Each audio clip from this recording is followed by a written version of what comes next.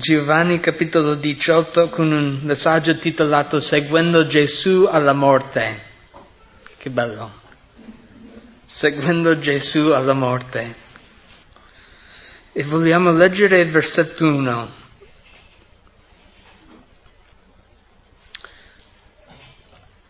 Dette queste cose, Gesù uscì con i suoi discepoli e andò di là dal torrente del Kedron, dove c'era un orto nel quale egli entrò con i suoi discepoli. Or Giuda che lo tradiva conosceva anche egli quel luogo, perché molte volte Gesù vi si era ritirato con i suoi discepoli.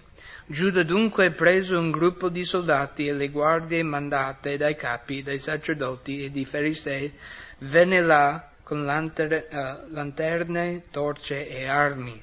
Gesù allora, conoscendo tutto quello che gli stava per accadere, uscì e chiese loro: chi cercate?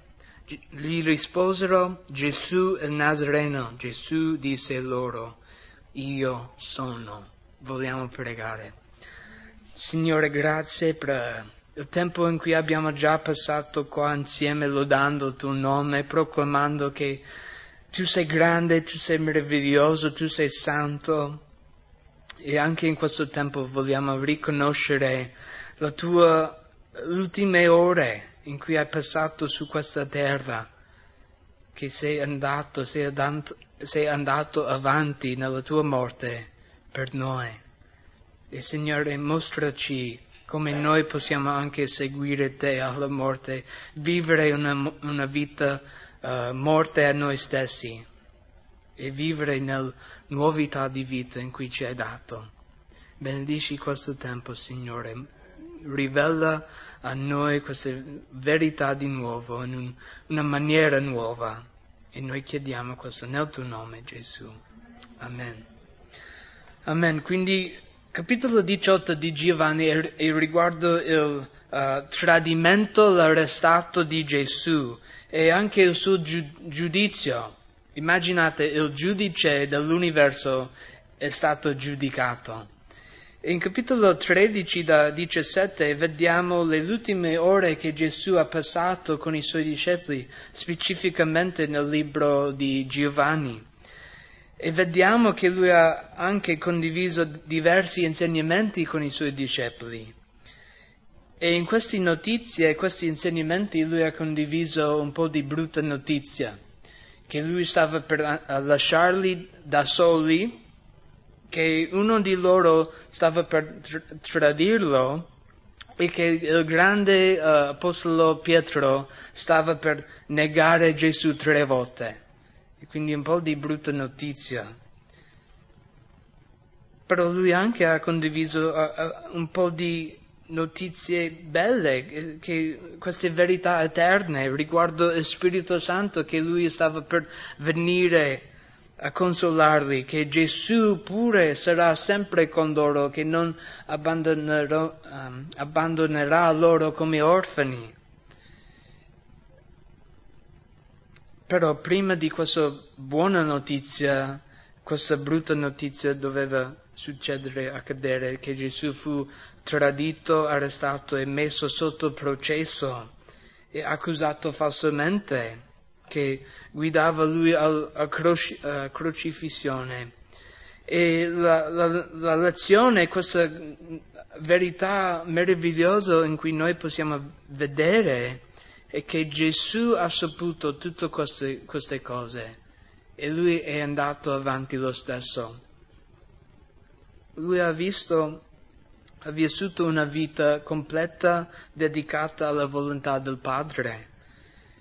E mi sa che l'Apostolo Pietro spiega come noi possiamo magari applicare questo capitolo alla nostra vita, che è trovato in 1 Pietro 2, 21. Lui dice: infatti a questo siete stati chiamati, poiché anche Cristo ha sofferto per voi, lasciandovi un esempio perché seguiate le sue orme. Se noi vogliamo seguire Gesù, una vita dedicata a Lui, questo grande Salvatore, Dobbiamo aspettare che anche noi seguiamo magari nelle sue sofferenze, nelle sue difficoltà. E anche noi possiamo imparare da Gesù come noi possiamo perseverare nelle sofferenze e andare avanti nelle nostre sofferenze per la gloria di Dio. Un predicatore ha detto: quando Cristo chiama un uomo, lui chiama lui a morire. Tante volte magari nel nostro cristianesimo, nella nostra fede, non possiamo così, che noi dobbiamo morire e anche siamo stati chiamati a seguire Gesù alla morte, spiritualmente e anche magari fisicamente. Quando noi impariamo come Cristo ha sofferto, noi impareremo come noi possiamo seguire Lui nella sua morte e Lui ci insegna come noi possiamo vivere nella sua vita che Lui ci dà. In questo capitolo vediamo alcune lezioni importanti. Mentre Gesù va avanti nella sua morte, alla sua morte, la prima cosa che noi impariamo in versetto 1 a 11, l'ubbidienza di Cristo. E come abbiamo letto in versetto 1 a 5, Gesù è stato con i suoi discepoli nel giardino di Getsemane. E non come gli altri Vangeli, Giovanni non spiega in dettagli com'era in questo giardino, in questo momento. Però noi vediamo come Gesù è stato ubbidiente, è stato attraverso la preghiera. Potete leggere dopo, però nel giardino viene spiegato molto più in dettaglio Luca 22, 39 a 46. Dai, leggiamolo. Luca 22. Luca 22, 39. Poi uscito andò come al solito al Monte degli Ulivi e anche i suoi discepoli lo seguirono. Giunto sul posto disse loro: pregate per non entrare in tentazione. E si allontanò da loro circa un tiro di sasso e postosi in ginocchio pregava, dicendo: Padre, se vuoi allontana da me questo calice, tuttavia non sia fatta la mia volontà ma la tua. Allora gli apparve un angelo dal cielo per dargli forza, ed egli, essendo in agonia, pregava ancora più intensamente, e il suo sudore divenne simile a gocce di sangue che cadevano a terra. Alzandosi poi dalla preghiera venne dai suoi discepoli e li trovò che dormivano per la tristezza. E disse loro: perché dormite? Alzatevi e pregate per non entrare in tentazione. 5 volte menziona la preghiera in questo momento, più pieno di agonia per Gesù. Lui ha pregato 3 volte al Padre di allontana da me questo calice, però non sia fatta la mia volontà, sia fatta la tua volontà. E ogni volta che Gesù ritornava ai suoi discepoli, loro stavano dormendo invece di pregare. Anzi, questo nome Getsemane vuol dire la pressa di olio, per l'olio. E Matteo 26, 38 spiega che Gesù è stato in un certo senso pressato, pieno di angoscia. Lui spiega in Matteo 26: l'anima mia è profondamente triste fino alla morte. E quindi tante volte viene pitturato questo giardino, Gesù sta pregando, però questo era un momento pieno di sofferenza, pieno di difficoltà. E lui sapeva che la volontà del Padre era che lui andasse avanti a prendere la croce, e era solo attraverso la preghiera che Gesù poteva essere ubbidiente alla volontà di Dio. Solo attraverso la preghiera. E Gesù rimane ubbidiente nonostante la sua carne e i suoi sentimenti. Mi sa che Gesù nel suo persona non sentiva di andare alla croce a morire, però lui ha continuato nella ubbidienza attraverso la preghiera. E lo stesso per noi. Come noi possiamo essere ubbidienti a ciò che il Signore ci ha chiamato di fare? Pregare.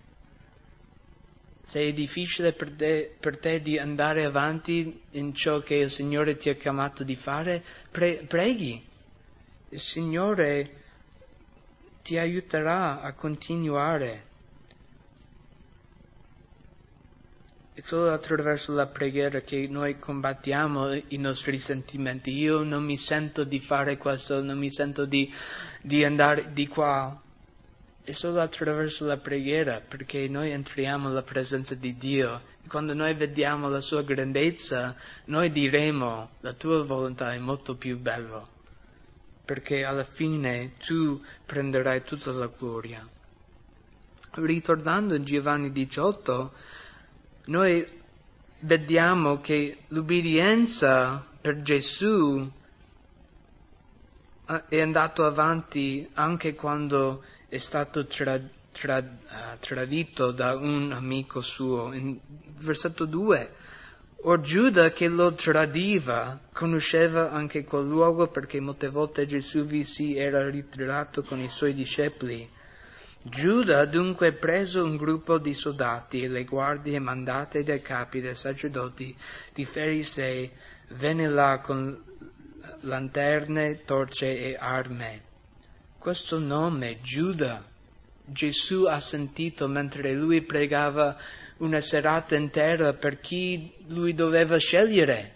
Il padre ha detto: Giuda Iscariota, tu devi scegliere lui di essere il tuo discepolo. Era il suo amico 3 anni. Giuda viaggiava con Gesù, erano insieme sempre, mangiavano insieme. Era il suo amico. E Gesù ha saputo che Giuda stava per tradirlo. E Giuda lo stesso ha permesso al diavolo di entrare nella sua vita, ha permesso alla sua carne e al peccato di guidarlo nelle sue azioni. Però tutto questo tempo Gesù ha saputo che Giuda stava per tradirlo, il suo amico, e lo stesso lui è andato avanti. Salmo 41:9 dice: anche l'amico con il quale vivevo in pace, in cui avevo fiducia e che mangiava il mio pane, si è schernato contro di me. Gesù ha continuato nell'obbedienza del Padre anche quando il suo amico stava per tradirlo. E mi sa che questa è una lezione per noi. Quando i nostri amici magari ci falliscono, ci deludono, noi andiamo avanti lo stesso. Non dovrebbe essere, dovrebbe avere un effetto su di noi, di influenzarci nell'obbedienza di Cristo. Poi in versetto 4-9, un altro modo in cui Gesù poteva essere ubbidiente al Padre, lui ha conosciuto il suo futuro. Leggiamo 4-9. Gesù allora, conoscendo tutto quello che gli stava per accadere, uscì e chiese loro: chi cercate? Gli risposero: Gesù il Nazareno. Gesù disse loro: io sono. Or Giuda che lo tradiva era anche egli con loro. Appena egli disse loro: io sono, essi indietreggiarono e caddero a terra. Gesù dunque domandò loro di nuovo: chi cercate? Essi dissero: Gesù il Nazareno. Gesù rispose: vi ho detto che sono io. Se dunque cercate me, lasciate andare via costoro. E ciò affinché si riempisse la parola che egli aveva detto: non ho perduto nessuno di quelli che mi hai dato. Mentre Gesù stava pregando, i soldati sono venuti a arrestarlo. E invece di scappare, cioè lui ha conosciuto, ok, i soldati in questo momento loro stavano arrivando, loro stanno avvicinando. Invece di scappare, lui, come spiega in versetto 4, conoscendo tutto quello che gli stava per accadere, uscì. Lui ha cercato loro, lui è andato avanti. Cioè, questo mi ha colpito molto, perché tante volte per noi, quando magari sappiamo che una sofferenza, una difficoltà sta arrivando, cosa facciamo? scappiamo. Cioè io non voglio affrontare questa difficoltà, non voglio affrontare questa sofferenza. Invece come Gesù, lui uscì, lui è andato avanti e chiese loro, chi cercate? Gesù poteva andare avanti nella sua morte perché lui ha saputo il significato della sua morte. 3 giorni dopo io sarò risuscitato e io posso dare la salvezza a tutti coloro che crederanno in me. E quindi noi anche dobbiamo andare avanti nella volontà di Dio. Magari stai provando di scappare di ciò che il Signore ha messo davanti a te. Magari stasera il Signore vuole ricordarti, non scappare, vai avanti in ciò che ho chiamato a te a fare, perché la gloria arriverà alla fine, come è stato per la vita di Gesù. E poi in versetto 10 a 11 Gesù era ubbidiente anche quando i suoi discepoli non erano ubbidienti. In versetto 10 allora Simon Pietro, che aveva una spada, la sfoderò, percosse il servo del sommo sacerdote e gli ricise l'orecchio destro. Per quel servo si chiamava Malco. Ma Gesù disse a Pietro, riponi la tua spada nel fodero. Non berrò io il calice che il Padre mi ha dato? Quando leggiamo Pietro aveva una spada, già dobbiamo dire, questa è la battaglia sbagliata. Pietro non ha combattuto la vera battaglia che era prima nel giardino con Gesù pregando, invece lui stava dormendo. E anche una cosa di notare, Pietro ha provato di salvare il Salvatore. Questo non fa ridere che Pietro aveva una spada provando di salvare Gesù, ti salvo, ucciderò quelli che stanno provando ad attaccarti. Invece Gesù era il Salvatore, lui sapeva, non berrò io il calice che il Padre mi ha dato. Questo calice è una figura dell'ira di Dio che viene menzionato nel Vecchio Testamento e anche in Apocalisse. E notate, quando i discepoli di Gesù provano a combattere la battaglia sbagliata, Gesù deve sempre aggiustare ciò che noi abbiamo fatto di danno. E tante volte noi facciamo così, facciamo tanto danno e poi Gesù deve venire a riparare, a mettere l'orecchio del nostro fratello o sorella. E quindi noi dobbiamo combattere la vera battaglia nel modo corretto. Efesini 6, versetto 12 e 13, dice, il nostro combattimento infatti non è contro sangue e carne, ma contro i principati, contro le potenze, contro i dominatori di questo mondo di tenebre, contro le forze spirituali della malvagità che sono nei luoghi celesti. Perciò prendete la completa armatura di Dio affinché possiate resistere nel giorno malvagio e restare in piedi dopo aver compiuto tutto il vostro dovere. Dobbiamo pregare, dobbiamo combattere la battaglia contro il mondo spirituale, contro il peccato, le tentazioni.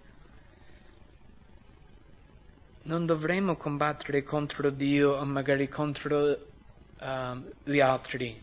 Tante volte noi vogliamo combattere contro magari uno che ce l'ha con noi.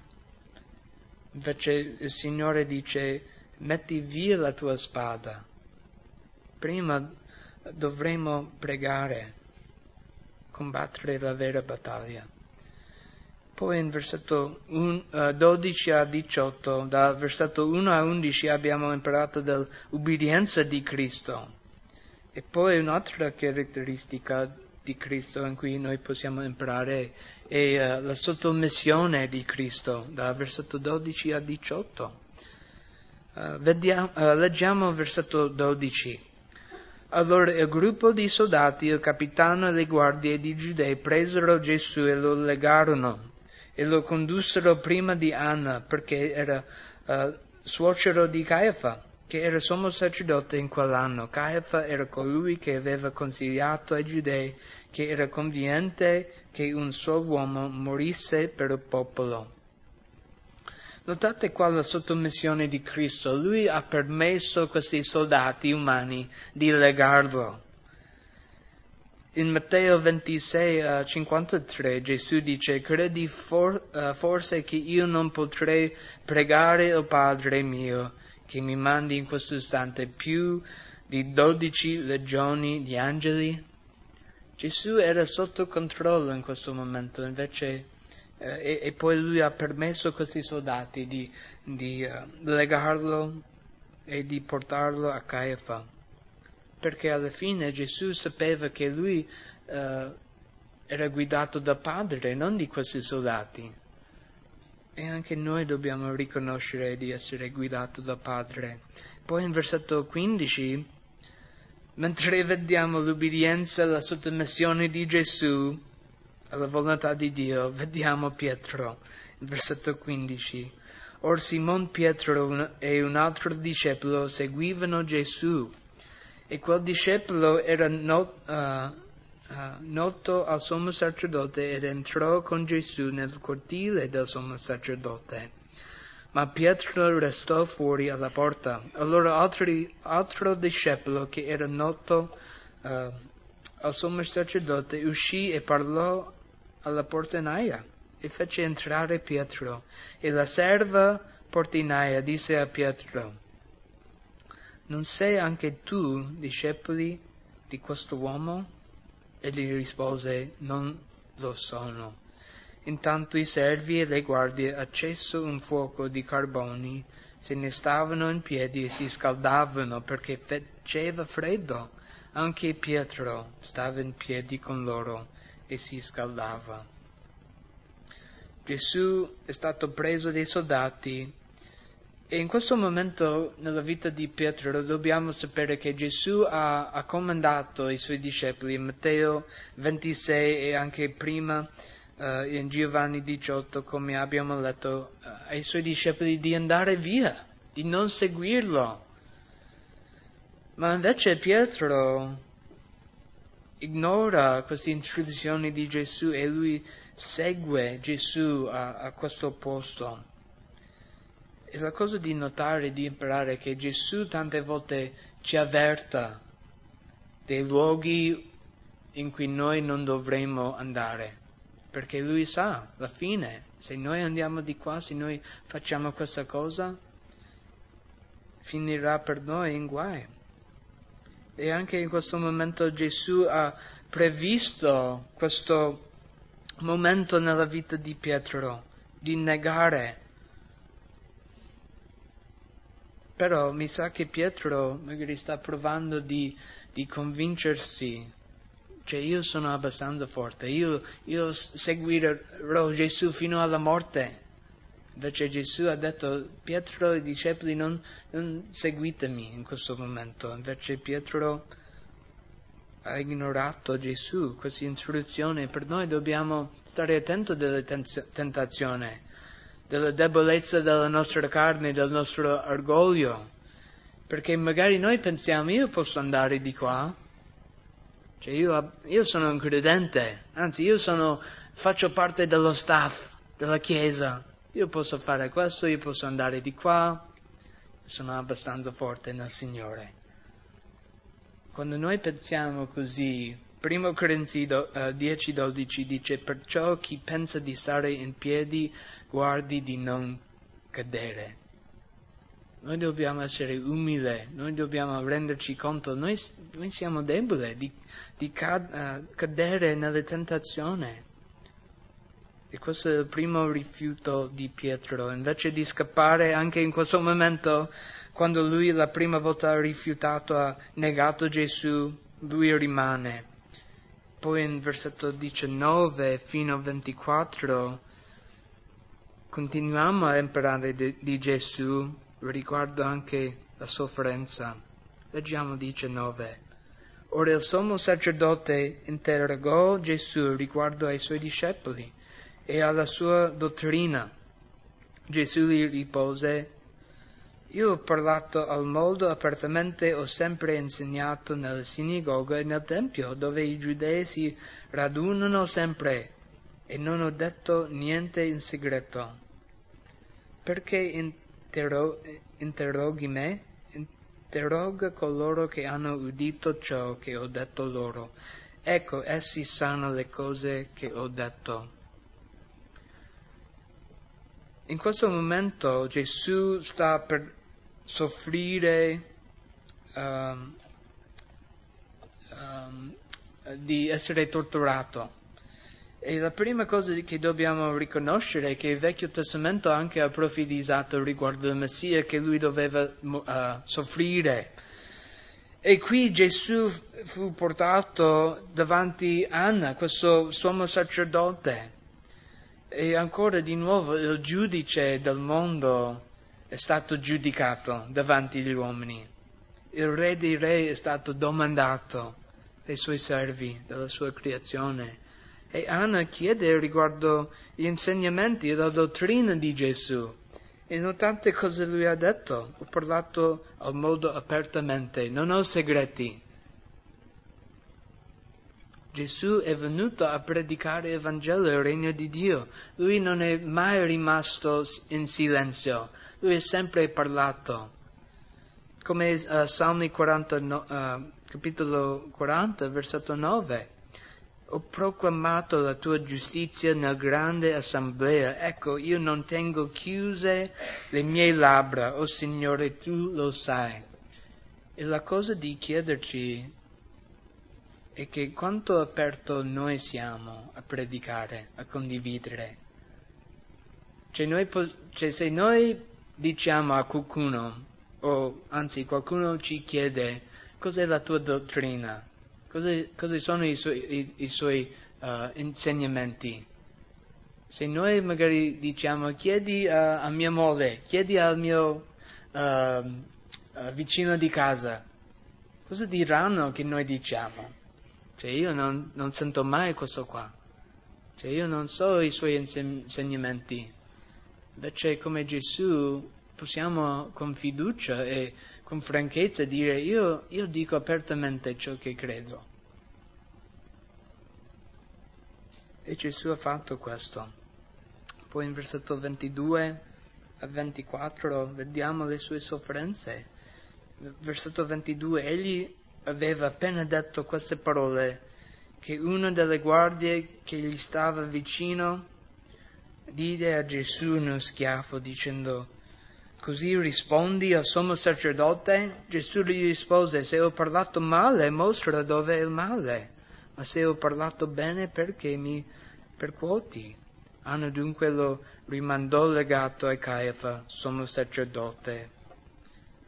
E questo abuso fisico di Gesù comincerà, e anche in questo Vangelo non menziona tanto della sofferenza fisica di Gesù a questo momento, però anche negli altri Vangeli menziona che Gesù è stato picchiato, che la gente ha sputato su di sé, sulla sua faccia, loro hanno bendato lui e ha cominciato a dare a Gesù questi colpi.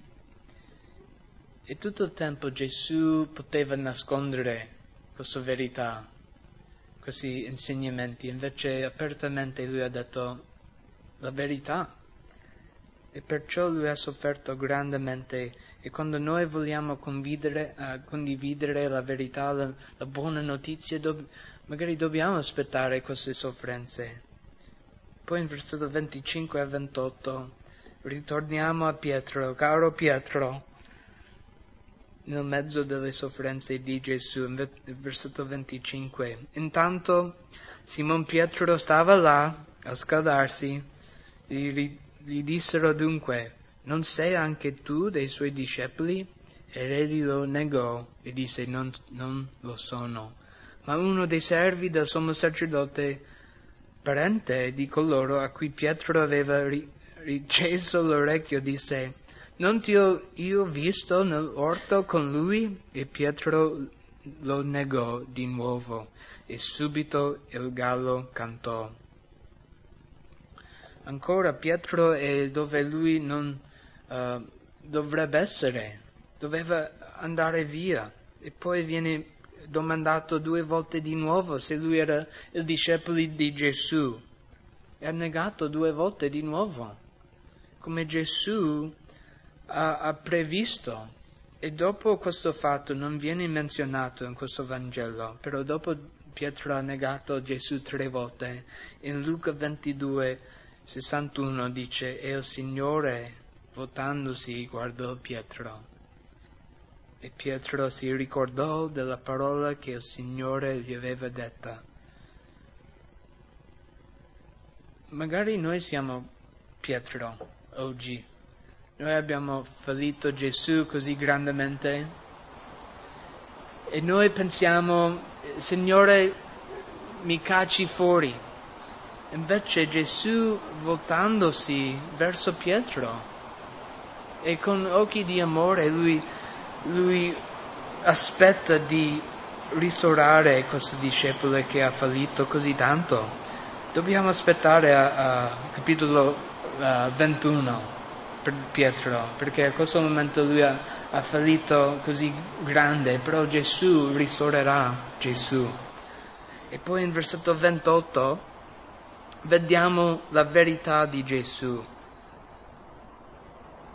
Poi di Caiafa condussero Gesù nel pretorio. Era mattino presto, ma essi non entrarono nel pretorio per non contaminarsi e poter così mangiare la Pasqua. Pilato dunque uscì verso di loro e dissero: quale accusa portate contro quest'uomo?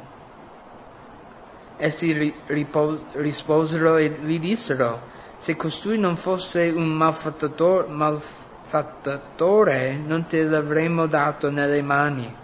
Allora Pilato disse a loro: prendetelo voi e giudicatelo secondo la vostra legge. Ma i giudei gli dissero: a noi non è lecito far morire alcuno, e cioè affinché si adempisse quello che Gesù aveva detto, indicandosi di quale morte doveva morire.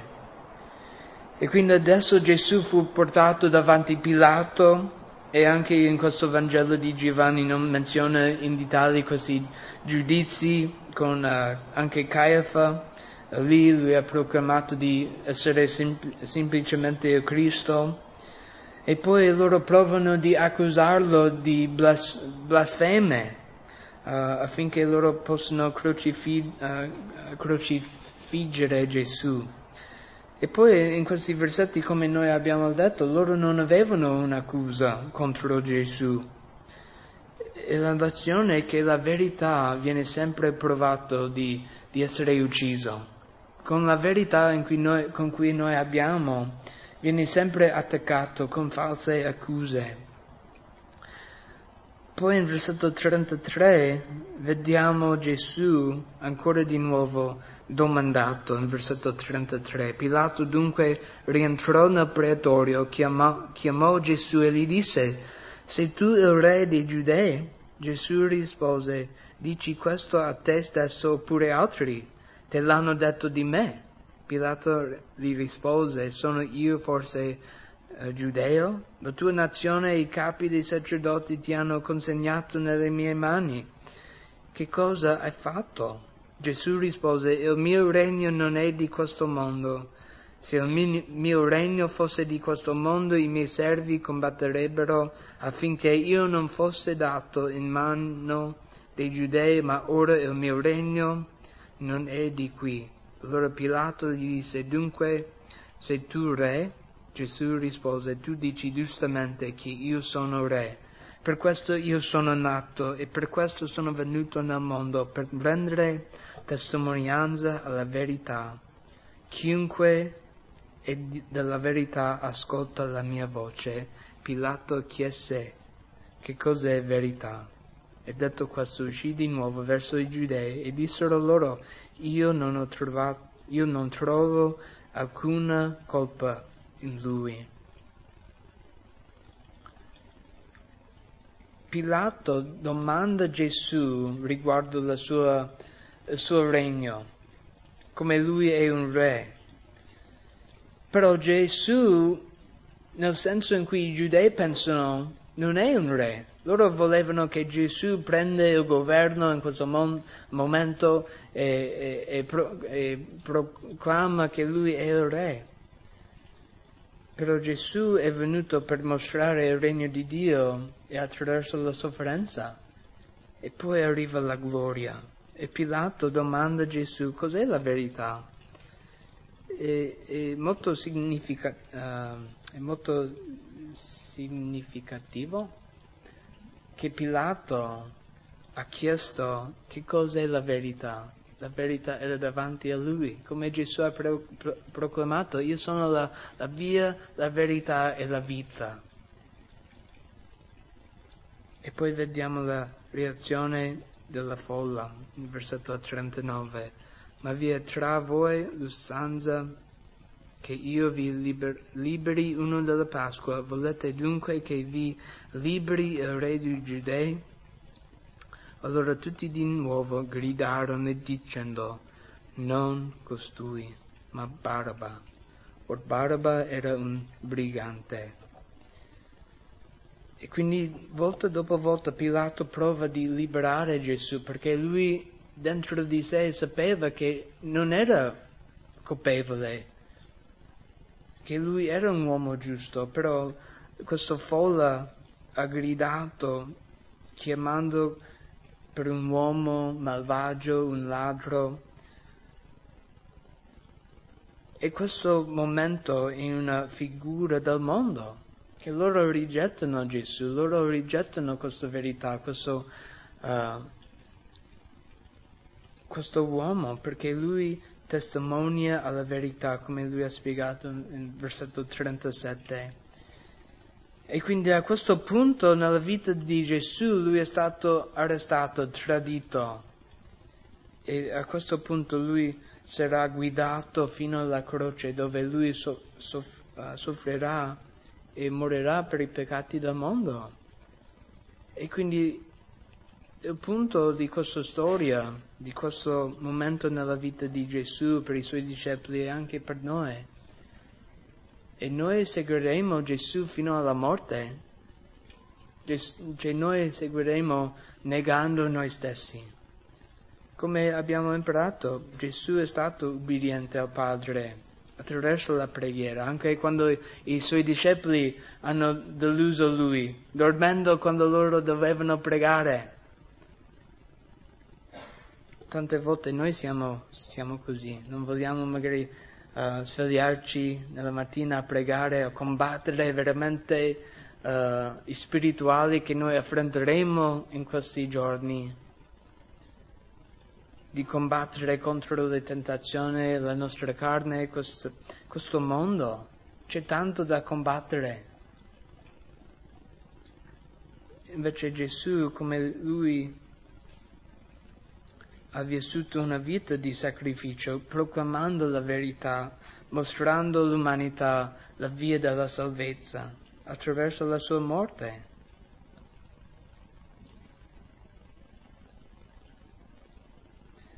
E quando noi seguiamo Gesù così, che è difficile, però attraverso lo Spirito Santo noi possiamo avere le forze a negare noi stessi. Quando noi seguiamo Gesù così, Lui ci mostra una novità di vita. Cioè non è così buio e pesante di seguire Gesù. Noi lasciamo la nostra vita, i nostri desideri e noi prendiamo la vita di Gesù. Come Gesù ha spiegato in Matteo 16:24. Allora Gesù disse ai suoi discepoli, Gesù disse a noi, i discepoli di Montabelluna, se uno vuole venire dietro a me, rinunci a se stesso, prenda la sua croce e mi segua. Noi vogliamo seguire Gesù così? Se vogliamo seguire questo grande Salvatore, questo uomo che ha mostrato il suo amore per noi, dobbiamo rinunciare a noi stessi, prendere la nostra croce e seguire Gesù. Attraverso la preghiera, attraverso la sua forza, noi possiamo essere ubbidienti al Padre.